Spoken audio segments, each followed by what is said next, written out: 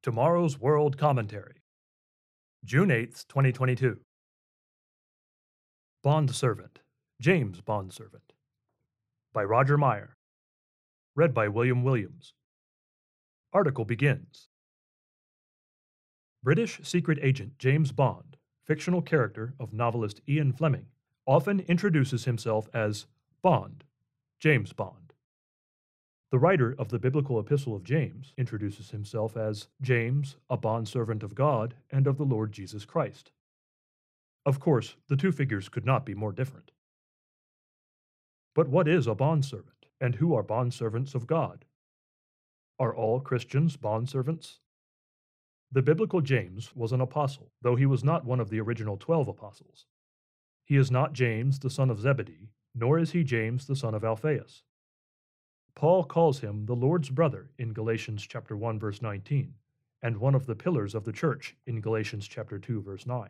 But James simply introduces himself in James chapter 1 verse 1 with James, a bondservant of God and of the Lord Jesus Christ, to the 12 tribes which are scattered abroad.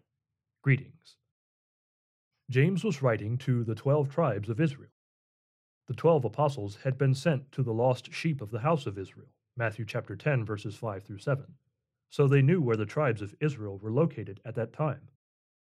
James also knew where the tribes of Israel were as he was penning his letter to them, and you can also know where they are today with the help of our booklet, The United States and Great Britain in Prophecy.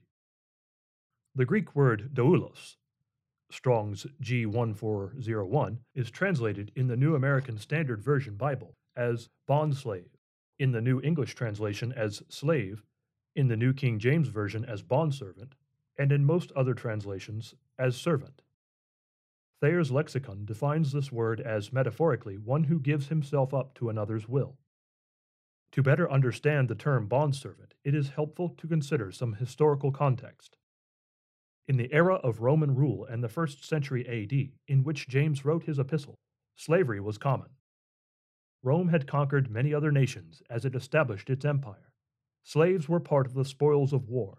If one was born into a slave family, they too were slaves.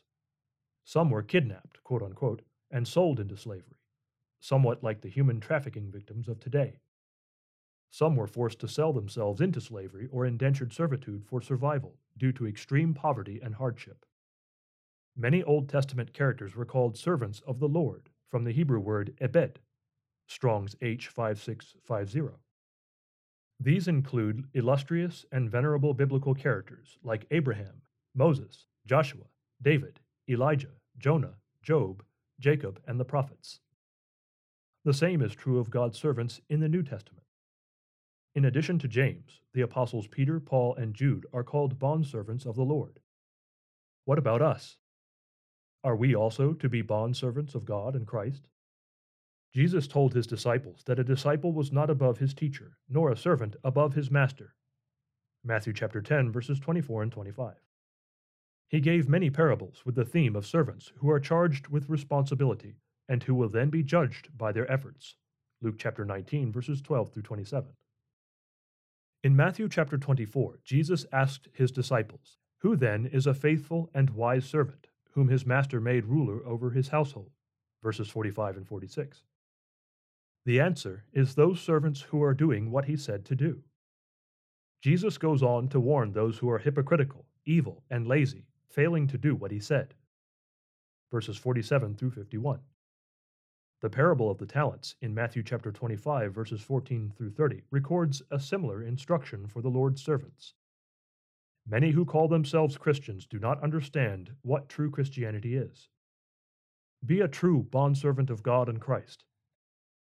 To learn more about how, read our free booklet, What is a True Christian? End of article.